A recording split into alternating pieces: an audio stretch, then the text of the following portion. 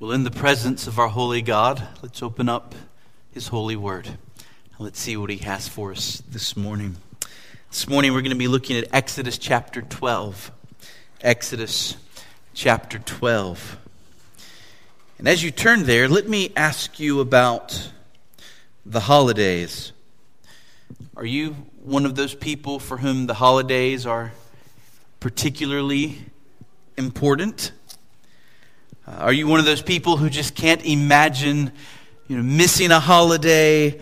Does it ruin your year if you find yourself separated from family on Thanksgiving or on Christmas? I remember one year when I was a teenager, I had the flu over one Christmas. And we were celebrating Christmas with my grandparents up in Northampton County. We were living in Florida at the time, and so it had been a big trip to get up here. We had been looking forward to it for a while. We had been counting down the days to when we would get to be with our family and experience Christmas together. And we arrived when Christmas came, and I felt absolutely miserable. And I spent that time basically coming in and out of sleep when I was awake, just begging God to make me feel better. And in a very real way, I missed Christmas, and it was a huge disappointment. But our holidays can hardly be compared to how seriously the Israelites took their holy days. And so, for example, we've been learning about the Passover. We've been learning about the Passover feast. And Passover would become a huge holy day for Israel. According to Leon Morris, bridges and roads were repaired a month before so that the pilgrims could make their journey to Jerusalem. Graves were whitewashed to prevent people from coming into contact with them and therefore becoming unclean and unable to participate in the feast. Passover was the only time of year when a flute was played before the altar of God.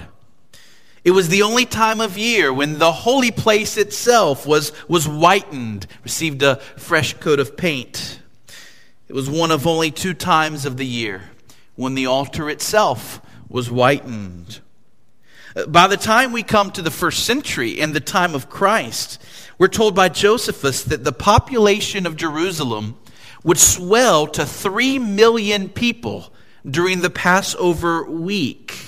And he estimates that each year at Passover in the first century, more than 1 million lambs were slain.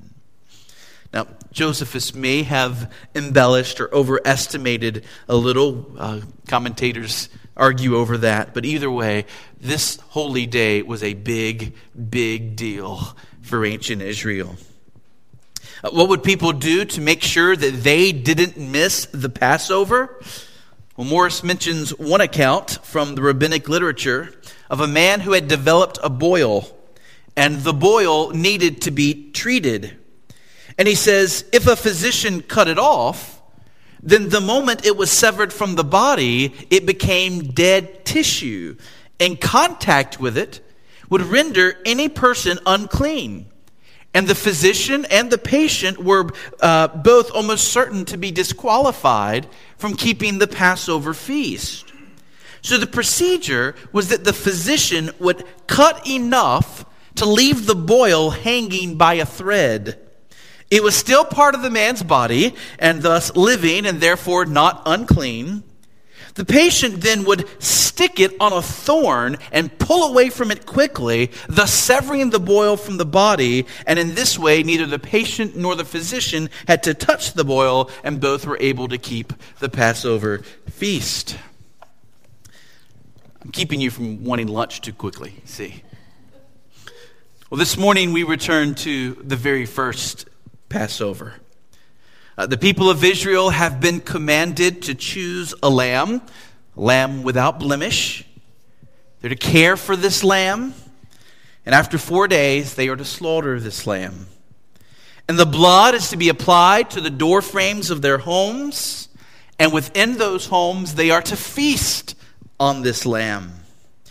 And while the firstborn of Egypt will be struck down by God, the firstborn of Israel will be spared because of these lambs. This is a huge night. It's a tense night. This is a night that challenged the people of Israel to believe and obey their God when the stakes were really, really high.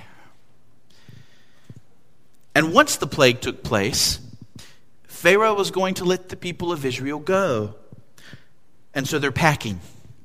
They're gathering what they have together. They're getting ready to leave with their flocks and with their herds. They're gathering together their material possessions. They will be taking with them the silver and the gold that their Egyptian neighbors are giving to them. This is what is on the mind of the Israelites in Exodus 12. They are finally leaving this land in which they have been slaves for centuries. They're going home, a home that none of these people have ever been to. They're going to the promised land, to Canaan, to the land that was promised to Abraham, their forefather. The Lord, however, is already making preparations for this new nation of Israel and for future generations to come. The Lord isn't just thinking about these particular folks leaving Egypt. He is making plans for the future.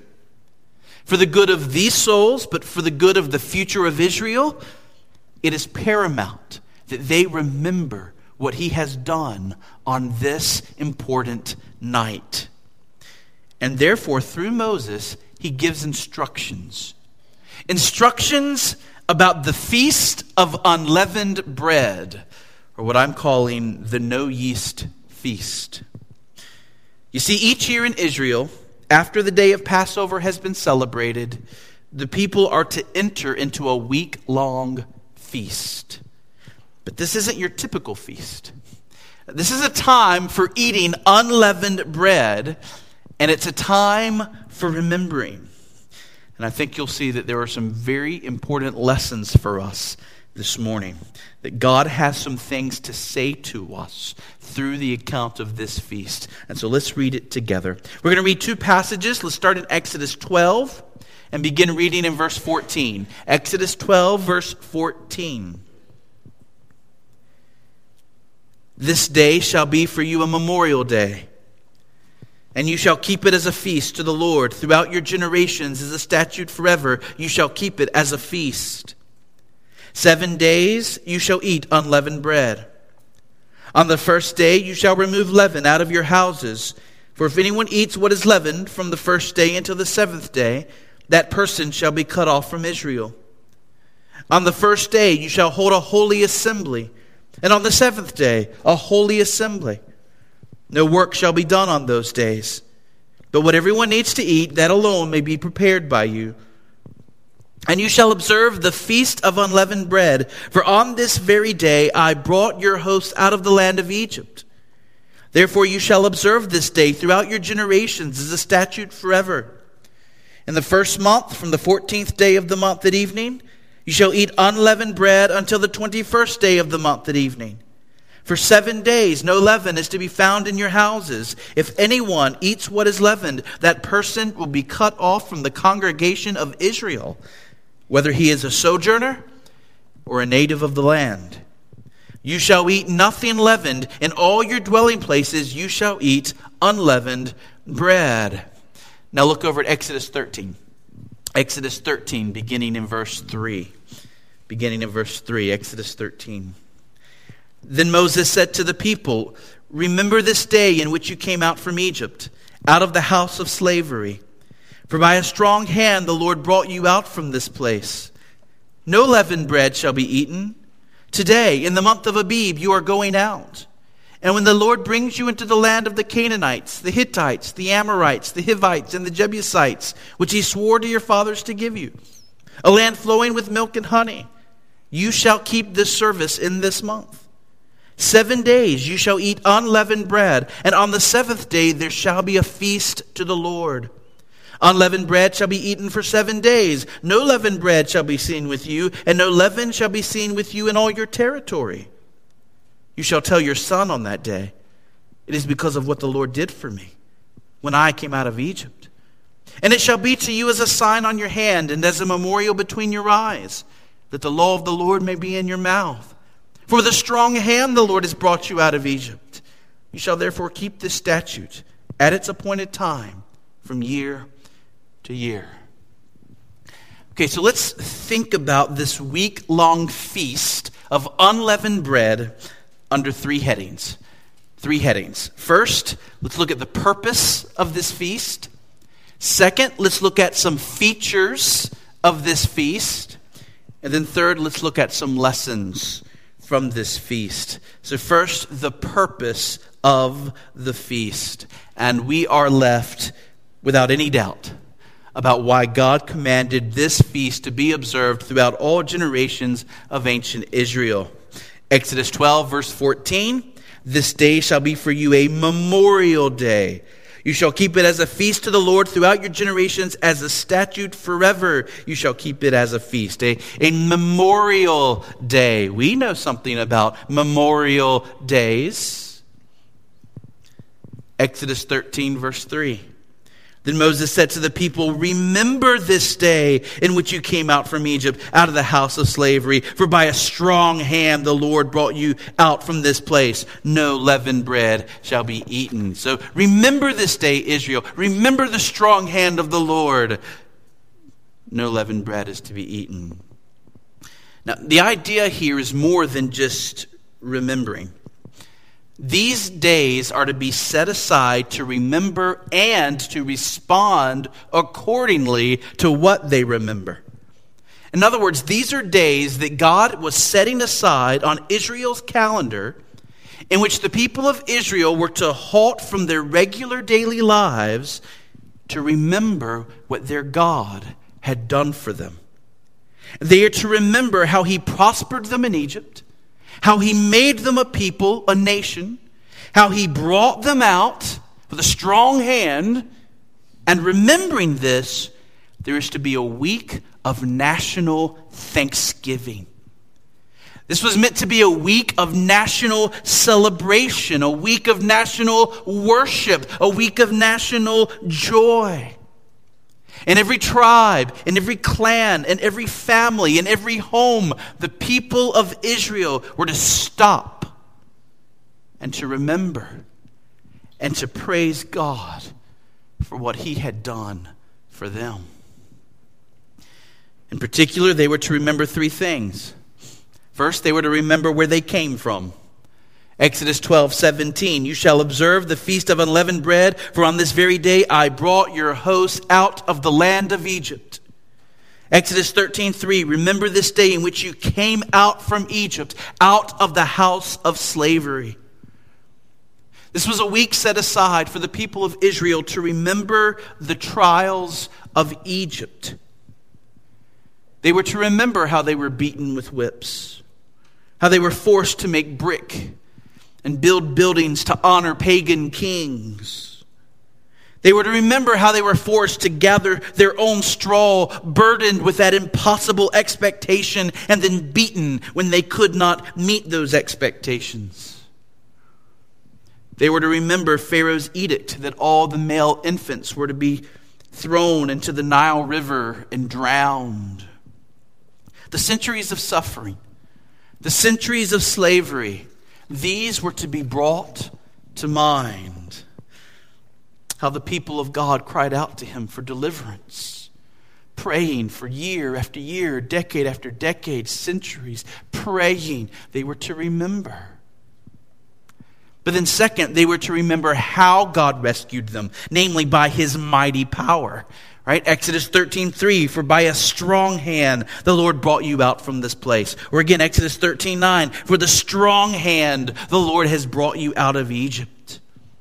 For generations, the Israelites were to stop what they were doing and have a week in which they recounted the 10 plagues. These amazing acts of God that revealed his sovereignty over all the earth. God performed these powerful acts of turning water into blood, bringing frogs and flies and locusts among the people, raining hail down from the sky. And all these he performed for the sake of his people, to rescue his people. The salvation of Israel was accomplished by a stunning work of the power of God. And they were to remember that. And third, they were to remember where God was taking them. Where God was taking them. They were to remember not just where they came from or how God rescued them, but the place he rescued them for. Exodus 13:5. It's described as the land of the Canaanites, the Hittites, the Amorites, the Hivites, and the Jebusites, which he swore to your fathers to give you, a land flowing with milk and honey. In other words, not only was Israel being taken out of bondage in Egypt, but they are being taken to the promised land. Mount Hermon, let me ask you this morning, do you take time to remember? Dear Christian in this room, do you remember who you once were? Do you remember those days when you were still a slave to your sin? Do you remember how lost you were, how blind you were, how there was such an emptiness in your life? Do you remember when sin still had its shackles on you, how you lived addicted to selfish ambition and pride, every day rebelling against God? Do you remember the road you were headed down, the hell that you were headed for? Do you ever stop to remember? Do you remember the mighty way that God saved your soul? Do you remember how he broke into your life and changed you? Even before you were born, he did mighty acts as God came to earth as a man, performed amazing miracles, and then took your guilt upon his shoulders and died in your place on the cross. And even now, in your lifetime, your resurrected and exalted Lord has done mighty acts to save your soul. Your Jesus, who is sovereign over all, ordered the people who would speak into your life. It was he who ordained those gospel influences that would come your way, and in just the right time, in accordance with his plan, he sent the Holy Spirit and he changed your heart. He opened your eyes. He gave you understanding, helped you to sense your sin. You think raining down hell from heaven is a big deal? God made you a new creation. You were born again. And the old passed away, the new came. The shackles of sin have been taken off of you, never to be put on again. You, Christian, have been set free by the awesome power of Jesus Christ. Do you remember? Do you take time to recall the goodness of God in your life? Dear Christian, do you remember the place that Christ Jesus has saved you for? Do you think about the heaven that is ahead for you? Does it bring you comfort and joy and a sense of eager anticipation as you think about closing your eyes for the last time in this life and opening your eyes for the first time in that life to come and beholding the glory of God in the face of Jesus Christ in a way you never have before? Do you not rejoice to know that you are headed for a home you've never been to yet? A true land flowing with milk and honey. Paradise, Eden, the place of eternal joy. Do you stop and do you remember? Friends, we ought to stop and we ought to remember and we ought to worship. And we ought to thank God. And we ought to celebrate. That was the purpose of this feast. Second heading, the features of this feast. The features of this feast. And I'm only going to mention two. two that are particularly highlighted in these passages. The first was that this entire week was to be bookended by holy assemblies. It was to begin with a holy assembly. It was to end with a holy assembly. On the first day of the week and on the last day of the week of this feast, the people were to gather together, and regular work was to stop. God said only what you need to prepare food to eat that day, that may be done, but everything else needs to stop. Exodus 12, verse 16, on the first day you shall hold a holy assembly. On the seventh day a holy assembly. No work shall be done on those days, but what everyone needs to eat, that alone may be prepared by you. And by having these holy assemblies, it became clear that this was not just meant to be a family celebration. This is what Christmas often becomes for us, right? A family celebration. That's not what this was to be. The celebration was to unite the entire people of God. All of Israel was rescued out of Egypt by God. And every Israelite that would ever live would owe thanksgiving to God for what he did on this important day. This feast was meant to unite God's people, for they were all beneficiaries of a common salvation that God had accomplished for them. And in the same way, we too gather as God's people to remember our common salvation. We are united together in this place, not because we all have the same interests or the same hobbies or the same careers or the same family backgrounds. No, there is a wide range in this room of hobbies and interests and careers and family backgrounds. That's not what unites us here. What unites us in this holy assembly is that we have all been redeemed by the blood of the same Lamb. That we've all been saved by the mighty hand of God. That's what makes us as Christians one in this room. We are sinners who have been saved by grace. The second feature is the main feature of this feast. It is the feature of the unleavened bread. You simply can't miss it, could you? As you were reading those two passages, it's just repeated over and over and over and over again. Don't eat any leavened bread during this week. All leaven is to be removed from your homes during this week. Anyone who eats bread during this holy week that is leavened will not be accepted any longer as a fellow Israelite. The entire feast remembers what God has done for Israel through this feature of unleavened bread. Unleavened bread. What is the significance of unleavened bread? I've heard no one explain it better than John Mackey. Those of you who have some experience in the kitchen, those of you who maybe have baked some homemade bread will relate to this better than others. Mackey says, unleavened bread was a symbol of discontinuity.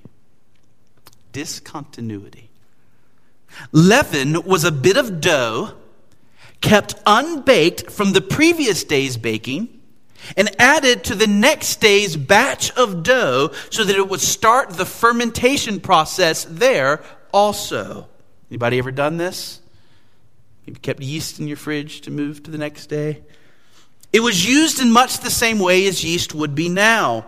When a batch of bread was being baked, a relatively small amount of leaven or yeast was added, and it works its way through the dough and causes it to rise. The instruction to banish leaven from their houses and to take none of the leaven from Egypt with them was a gesture that symbolized leaving behind all Egyptian influences that might work their ways through their lives and corrupt them. The corruption of Egypt was to have no place among the Lord's people whom he had delivered from Egypt. So in other words, keeping leaven in the home was how you kept the process going of having daily fermented bread. To lose the leaven was to have to start all over again. It was a break. Whoosh, a clean break. And that's exactly what God was teaching the people of Israel. That they are not to carry with them out of Egypt all of the worldliness and the paganism that they knew while they were there. As Israel now leaves this nation of Egypt and becomes a nation themselves, they are to enter into a new way of living. They're not to continue their old ways of living. God's about to bring them to Mount Sinai, and he's going to make them a new constitution, and he is going to give them new standards for living. Out with the old, in with the new. The people of Israel are to be different, set apart, distinct from the Egyptians and all other peoples. So this feast was an annual reminder that God had not only saved his people out of Egypt, but he had saved them to be holy.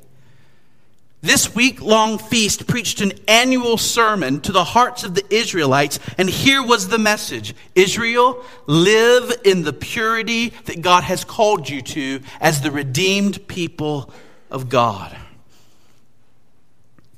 And it's the same message that we hear as Christians over and over again in the New Testament. Maybe the greatest example is the book of Romans in Romans 12. Right? So you have Romans 1 through 11.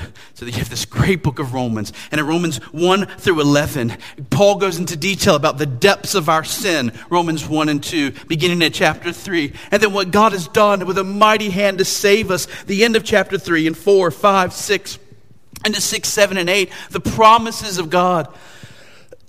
Excuse me. You get into Romans 9, 10, 11. You have the depths of the wisdom of the glory of God. You have these mighty truths about how good our God is. And then you get to Romans 12, 1. Right? I appeal to you, therefore, brothers, by the mercies of God, to present your bodies as a living sacrifice, holy and acceptable to God, which is your spiritual worship. In other words, how do we respond to the awesome love of God? How do we respond to a God who has done so much to save us when we could do nothing? We have nothing to bring to him. We have nothing to give to him. We have nothing to contribute to our salvation. How do we respond to a God who has been so good to us? Here is the response we've been called to. Spiritual worship, which is seeking to live a holy life, seeking to be different from what we used to be. Having been set free from sin, don't go back to it. Instead of greed, give. Instead of selfishness, put other people first. Instead of pride, be humble. Love, joy, peace, patience, kindness, goodness, faithfulness, gentleness, self-control. Live in these things. Be marked by these things. Be holy. This is our supreme spiritual worship to God. Sin is like leaven. Sin spreads. Sin grows. Paul said about sin in the church, do you not know that a little leaven leavens the whole lump? We say it this way, give Satan an inch and he'll take a mile. Be holy, for your God is holy, and he saved you to be holy. What are some lessons for us from this feast? Last heading, some lessons for us from this feast. Number one, let us see the importance of remembering. The importance of remembering. Not just bringing to mind how God has saved us, but rejoicing afresh. Mount Hermon, believers in this room, are you living in the joy of the fact that you have been redeemed? Are you living there? Dear Christian, are you recalling what God has done for you? And is that where you find your strength? Part of this celebration of remembering was for the Israelites to find fresh resolve to be holy.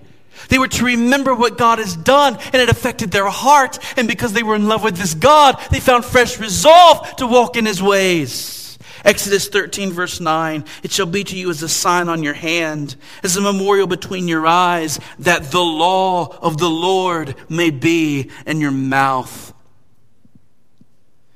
What was to motivate God's people to love God's law and to walk in God's law, to cherish God's law, to speak God's law to their kids, to obey God's law? It was not sheer duty.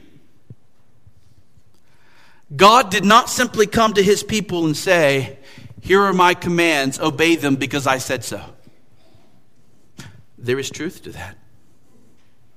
Don't dismiss that. We should obey God because he said so. He is God. But God goes much further than that. This was an annual week in which the people of God were to remember that their God loves them and had done much that was gracious and wonderful for them. This was a week in which God said to them, look at how I love you. Look at how I've shown my love for you. See my love for you and my mighty acts of salvation on your behalf. Rejoice. Rejoice in what I've done for you. Rejoice in who I am. Rejoice in my care for you and in my joy. In that thanksgiving that you have towards me. In your heart overflowing with love for me. You can find what you need to walk in accordance with my word. Duty alone will not keep us obedient to God. It just won't. It's not strong enough for most of us. But joy in God is strong enough to keep us obedient to God. Love for God, because of what he has done for us, is strong enough to keep us walking in holiness. And so God calls us as a church to remember every Lord's Supper. That's our Passover feast. Every Lord's Supper, we're to remember, we're to take the unleavened bread. Because our Savior broke his body for us. And we're to remember the blood that was poured out as we take the cup. And we're to remember, and we're to rejoice, and we're to resolve afresh. If I am loved this much, how can I not live this week for the glory of my Savior? Every Lord's Day is set aside to be a day of remembrance for us. This is why it's unwise to ignore the Lord's Day, even when you're on vacation or even when you're out of place. One of the main reasons God gave us this Lord's Day as a gift is it would be a day for us to put aside other things and do the thing we know we need most, which is to remember and rejoice afresh so that we can have the resolve to obey God on Monday, Tuesday, Wednesday, Thursday, Friday, and Saturday. The remembering that we do in this place every Sunday gives us the strength to honor God and to serve him the rest of the week. Second lesson. And this is a lesson for anyone in this room who is not a believer on the Lord Jesus Christ. Dear unbeliever, when it comes to salvation, you have nothing to remember because you're still lost. Dear friends, do you know why it matters that we particularly use unleavened bread in our Lord's Supper services? It's because Jesus was perfect and sinless. There was no sin in him when he went to the cross. And you say, well, Justin, if there was no sin in Christ, then why did he have to go to the cross? It was because of the great exchange. When Jesus Christ went to the cross for sinners, God placed the guilt of everyone who would ever trust Christ on Christ's shoulders. So that if you believe on Christ, your sins and your guilt were accounted to Christ. The illustration I use most often is a report card. When it comes to being patient, being loving, being giving, we all have F's on our report card. And God took the F's and the punishment we deserve for our F's. And when I was a kid, I got punishments when I came home with F's.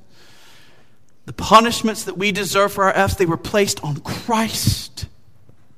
So that now when we believe on Christ, the perfect A's of Jesus' report card is accounted to us. God treated Jesus on the cross as if he had committed every sin that we've ever committed. And God treats us who believe now as if we had lived the perfect life that Jesus Christ lived in our place. It's the great exchange. Lost person in this room, don't you want to be rid of your sins? Don't you want to be forgiven?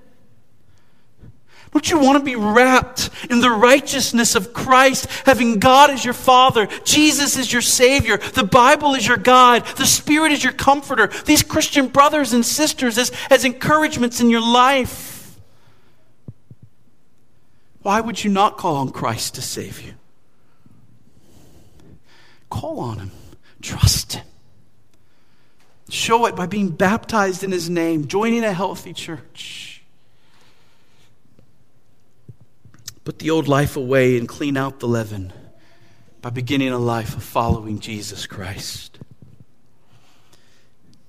There is a third and final lesson. It's particularly a lesson for parents, though it can certainly be applied to grandparents and uncles and aunts and all of us who have any interaction with kids. Because did you notice Exodus 13 verse 8? Exodus 13 verse 8. You shall tell your son on that day, it is because of what the Lord did for me when I came out of Egypt. At Christmas time, don't we stop and tell our kids why we're doing what we're doing? Don't we, particularly as Christian parents, make a point to say this is all about Jesus? So also, God commanded the Israelites to explain throughout the Passover feast why they were doing these things. Son, daughter, here's why we're doing this. It's because of what the Lord did for me when he brought me out of Egypt. Are we helping our kids to understand why we do so many things that other families don't do? Why does our family go to church? Why does our family participate in maybe small group meetings, or the monthly prayer meetings? Why does our family read the Bible? Why do we treat the Bible as important in our family? My friend's family doesn't do that. Why do we give to the church? Take the amount of money we give in a year to the church. We could have gone to Disney World. Why do we give it to the church? What's that about? Why do we have different standards in our home? Mom, why do we do these things? Dad, why do we do these things? And do we explain to our children, here is why. Because I used to be lost and now I'm found. I once was blind and Jesus Christ came into my life and gave me sight. I once was like these other people in the world. I once was living like other people in this world. But Jesus Christ came into my life and changed me forever. And I love him. And I love him with everything that I am. And I just want to do whatever I can to serve him and to honor him and to help you kids see how good he is. How worthy of love. How worthy of your trust. Kids in this room. Kids, do you understand why it is that we're here this morning? Why do your parents bring you to church? It's because your God, their God, has done a work in saving their souls. God saved your parents with a mighty hand. Your mom and your dad are not perfect. They are sinners, but God has forgiven them. And they love to be forgiven. And they love the fact that they are going to heaven and that one day they're going to see Jesus Christ. Your parents love Jesus. That's why they do what they do. Dear kids, our prayer is that one day you'll love him too. And that you'll know him. And you'll trust him. And you'll want to do these things with your kids. May God help all of us to remember and to rejoice and to worship through lives of holiness this God who has redeemed us with a mighty right hand. Amen. Amen. Let's pray.